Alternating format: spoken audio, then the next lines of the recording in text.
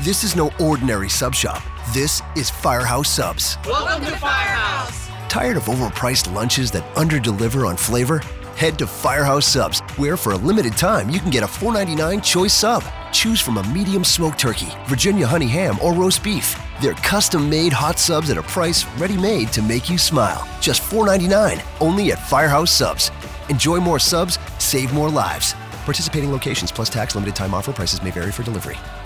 Joining us live from London is Dimi Reider. Dimi is an Israeli journalist and blogger whose work has appeared in the New York Times, Foreign Policy, and Haaretz, among other venues. He is co-founder of 972mag.com, a visiting fellow at the European Council on Foreign Relations as well. More than a pleasure to have him on the program. Thank you for joining us on this Thursday. Good afternoon, Dimi, and welcome. Good afternoon. Thanks for having me.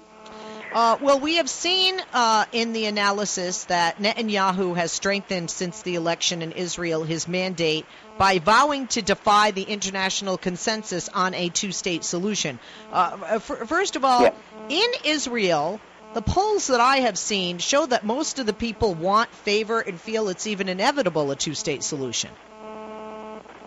Yeah, I mean, the thing is that we kind of need to pick it apart. They feel it's inevitable. They generally support the idea, but once we get to the specifics of what that would require, they usually answer no. You know, kind of they would say, I support the two-state solution, but then when asked, do you support dividing Jerusalem into two capitals, they would say no. Do you support dismantling settlements? They would also say no. So it's just kind of, we like to feel that we support the solution, but we actually don't. You know, and I lived in Israel briefly in '96, and one of the problems that I have seen, and I say that because it's different than somebody who just has an opinion, has never been there or lived there. However, I'm not an Israeli. I don't live there. No offense to your country. I don't know why anyone would want to live there. And but when I look at what's happening there are patterns of behavior. More Jewish homes built in the settlements, more bombing and retaliation and violence from Hamas. So I guess, Dimi, do they really want peace there, or do they just really want to keep fighting over, you know, whose land it is and who has more land and power rather than peace? Because, you know, I think the only way for there to be peace is to have a two-state solution. Well, I would answer something like this. I would say that most people do want peace, Israelis included.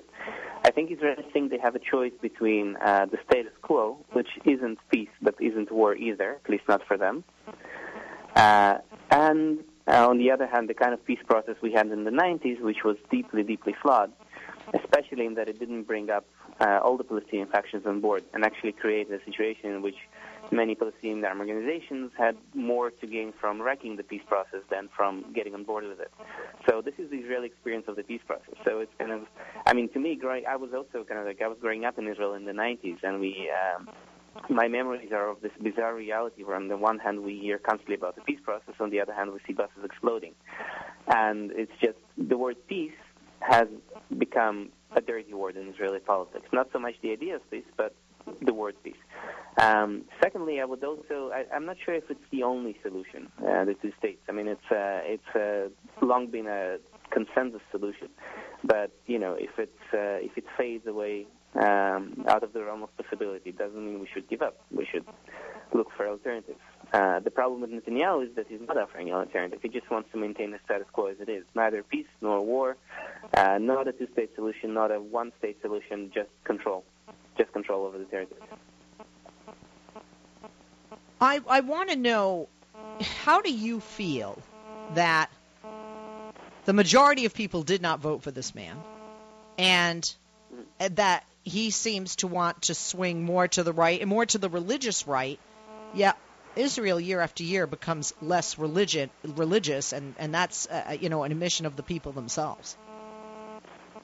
Yeah. I mean, Israel actually becoming, last I saw the status, was becoming more religious. We have now only about 47% of people define themselves as secular. And even though, we have our ideology, Zionism, the premise on which we're there, is still relies very much on Jewish tradition, even if we say we're secular people who believe that we had a certain religious history in this country. That's still kind of a quasi-religious view. Netanyahu, most people didn't vote for Netanyahu specifically, but most people did vote for the kind of view he represents. Most people voted for the religious nationalist camp, one of its components. Netanyahu is the default leader of that camp, but people who voted for Naftali Bennett or for Avigdor Lieberman put the ballot in the box knowing that Netanyahu will be prime minister. So, sadly, he does enjoy pretty broad popular support, and I think he made this very clear on Tuesday. But here is the problem. This is a man who entered into peace negotiations with a two-state solution. This is a man who his attitudes, and it would seem not necessarily the majority of Israelis, certainly I would imagine almost none of the Palestinians. I got to tell you, if I were Palestinian, I would be really pissed off. They can't vote, and people go, oh, well, they're not part of Israel. Well, yeah, they are. If they want to build something, they have to get the permits from Israel. If they want to have water, if they want to have school, anything is under Israeli control. They are part of the Israeli state. They can't vote. Promises that are made, have been broken. And I think that even though Netanyahu, loves being, in his position and is excited about his victory, and I'll get your take on this right after the break. One, regardless of his opinion, the deal with Iran really isn't going to change based on his opinion, no matter how many congressional bodies he speaks to worldwide. Two, the EU and the United States don't agree with him with the two-state solution. And three, we write a pretty hefty check to Israel. We'll be back after this one. We are back with Dimi Reider, Israeli journalist and blogger. Work appeared in New York Times, Foreign Policy, and Haaretz, among other venues. Co-founder of 972mag.com, a visiting fellow at the European Council on Foreign Relations. Follow him on Twitter at Dimi Reider, DIMIRIEDER. Also follow AmericaAlJazeera.com at AJAM, and the website for America Al Jazeera is america.aljazeera.com. Also, check out 972mag.com. Dimi, thank you for holding and welcome back. So, being that the United States and the European Union, both of which give money, and the United States gives a lot of money to Israel, want this two-state solution and also want this deal with Iran, isn't this deal with Iran going to go through regardless of, how loud Netanyahu barks? And, or is... Oh, yeah, very much, yeah. You know what I'm saying? So, people may say, hey, we voted for Netanyahu, but the problem is they voted for a guy who from the outside appears not to be able to work with key allies that can help to bring about peace, that help economically the state of Israel very much, and that are very involved in and will make this deal with Iran happen. Absolutely, and I think that one of the reasons Netanyahu called these early elections is that his term began with Iran and the U.S. announcing the talks and effectively announcing that they don't particularly care what Netanyahu has to say about it. So I think that he knew that when the talks are concluded successfully, that will diminish his image at home and abroad even further. So he went during the elections partly to preempt this effect. I think that in terms of his foreign policy, it will be very interesting to see how he digs himself out. We already saw, by the way, just now in an interview with Andrea Mitchell, he very kind of like calmly said, oh, I do support a two-state solution. And this, what changed is not my support for a two-state solution, it's the reality that ISIS, Iran, Hamas, this, that, and the other makes it irrelevant right now. But in the long term, I absolutely support a two-state solution. And it's nice to see that the American media right now and the White House are simply not buying it. The White House is saying we're still reviewing our options. Huffington Post has a very mocking headline up, and I see that on Twitter a lot of journalists are just saying, come on, you can't be serious. With Europe, it's a bit more complicated because Netanyahu, it's not so much that we don't just get money from Europe. Europe is our most important trade partner. So there are a lot of levels on which it could go wrong. So even if Netanyahu patches up, say, the relationship with the European leadership, there are a lot of people within the mechanism, the structure of the EU, who are quite unhappy and want to press Israel and its commitments to the two-state solution. There are a lot of people in civil society, in the private sector, in the EU who are getting quite anxious about the future of the occupation. We see various investors withdrawing funds. We see advisors coming out saying, if you're investing in businesses, in Israeli businesses in the occupied territories, you're doing that at your own risk and so on. So it's all kind of like, it's all coming apart in very interesting ways. And obviously Netanyahu's comments are not helping. Let's also talk about, this election that does look set to give Israel the most conservative government in its history. And I want to go back to something I kind of touched upon.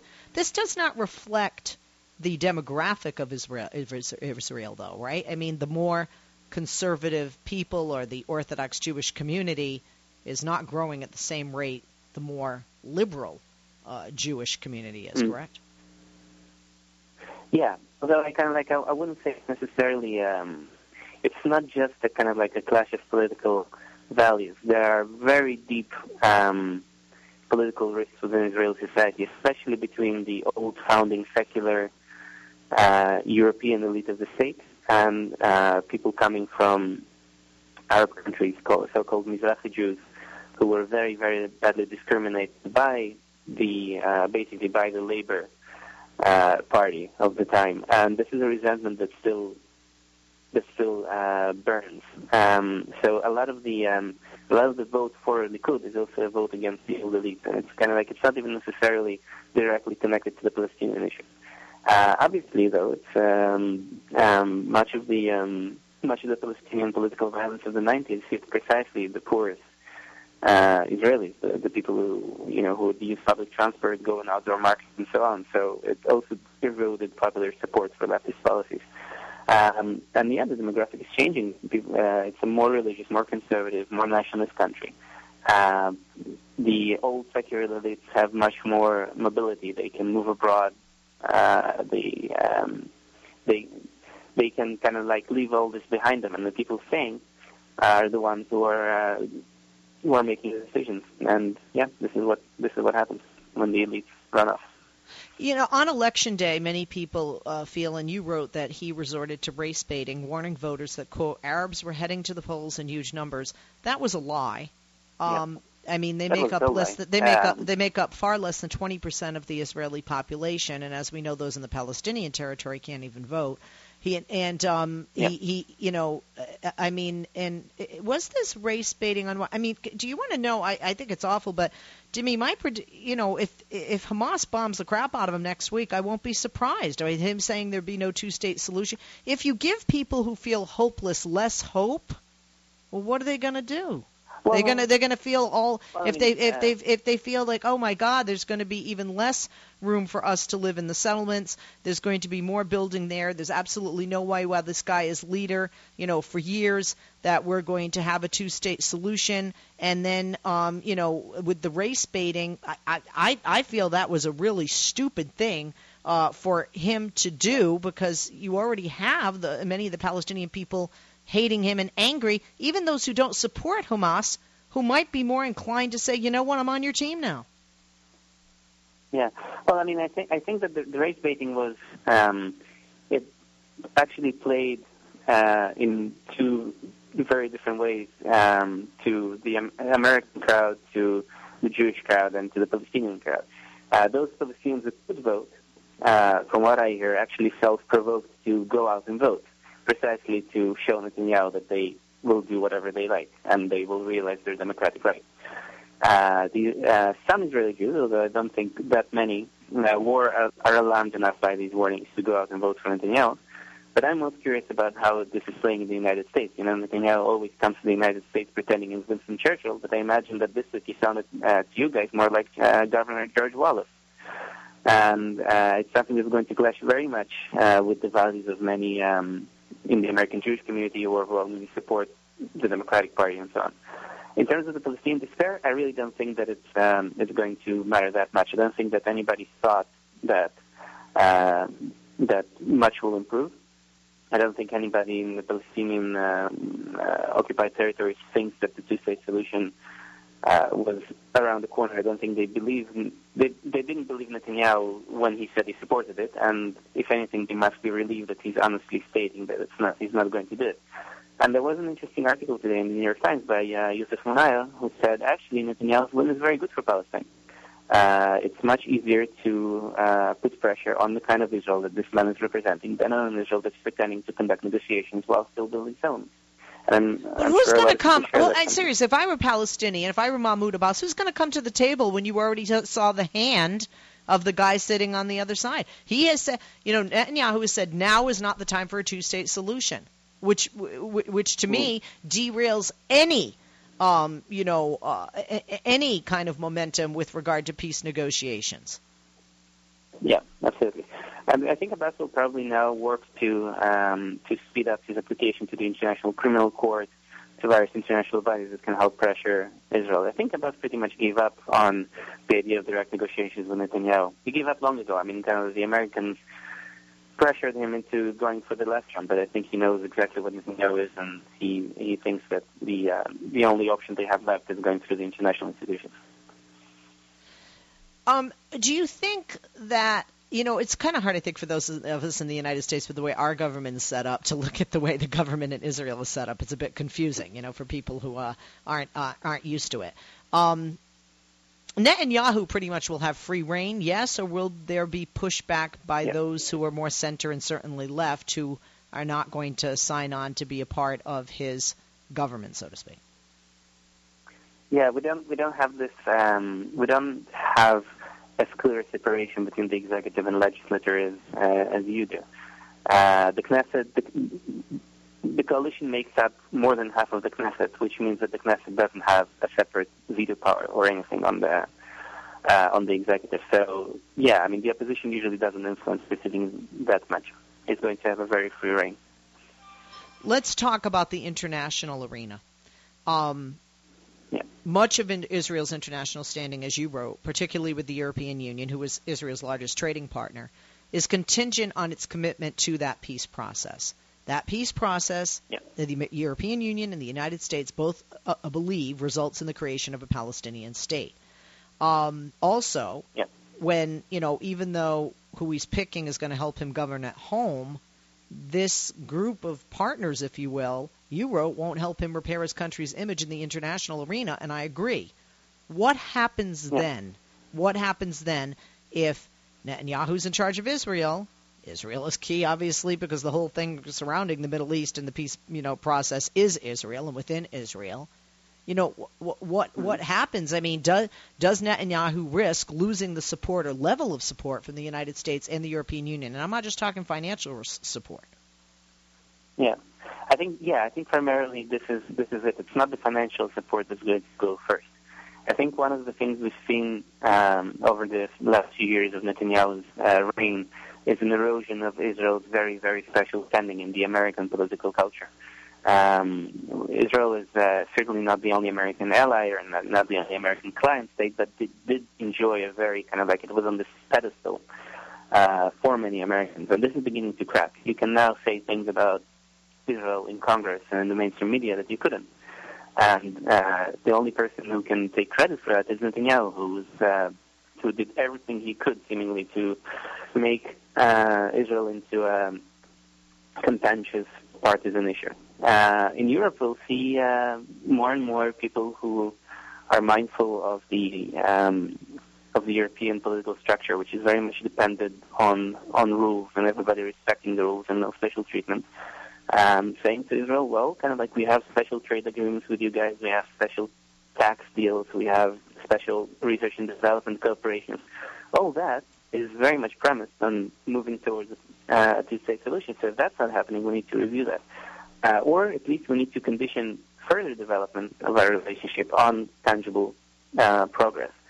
And it's the burden of proof is on you, Israel, to prove that you're doing something. So, which will be very interesting to see how Netanyahu deals with it, because we had something like that happen a couple of years ago when Europe introduced guidelines on scientific research and development cooperation, and Netanyahu that said that this money can't go to settlements. And Netanyahu kind of like shouted and screamed, and his allies shouted and screamed and said, this is absolutely outrageous, we won't be told what to do, and then they quietly signed the agreement. with reservations, with an asterisk and a footnote saying we don't agree with what we're signing, but we agree. But they backed off. So it will be interesting to see what happens next time, kind of the European policy clashes with Netanyahu's intransigence. He was very, vocal about rejecting the Palestinian statehood. I have always felt he felt that way and was lying when he said anything other. And, Yeah. Of course, I don't have, I'm not privy to his mind, but that was just my feeling, my gut. Do you think there will be growing calls in Europe for economic pressure on Israel to end its occupation of the Palestinian territories, A, and B? What type of economic pressure can and will possibly Europe push and put on Israel? I think there will be calls.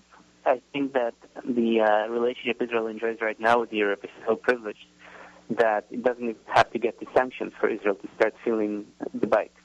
And I think that because Europe is a pretty cautious political entity, it probably won't slam Israel immediately with tough sanctions like it did, for instance, in Russia with Crimea.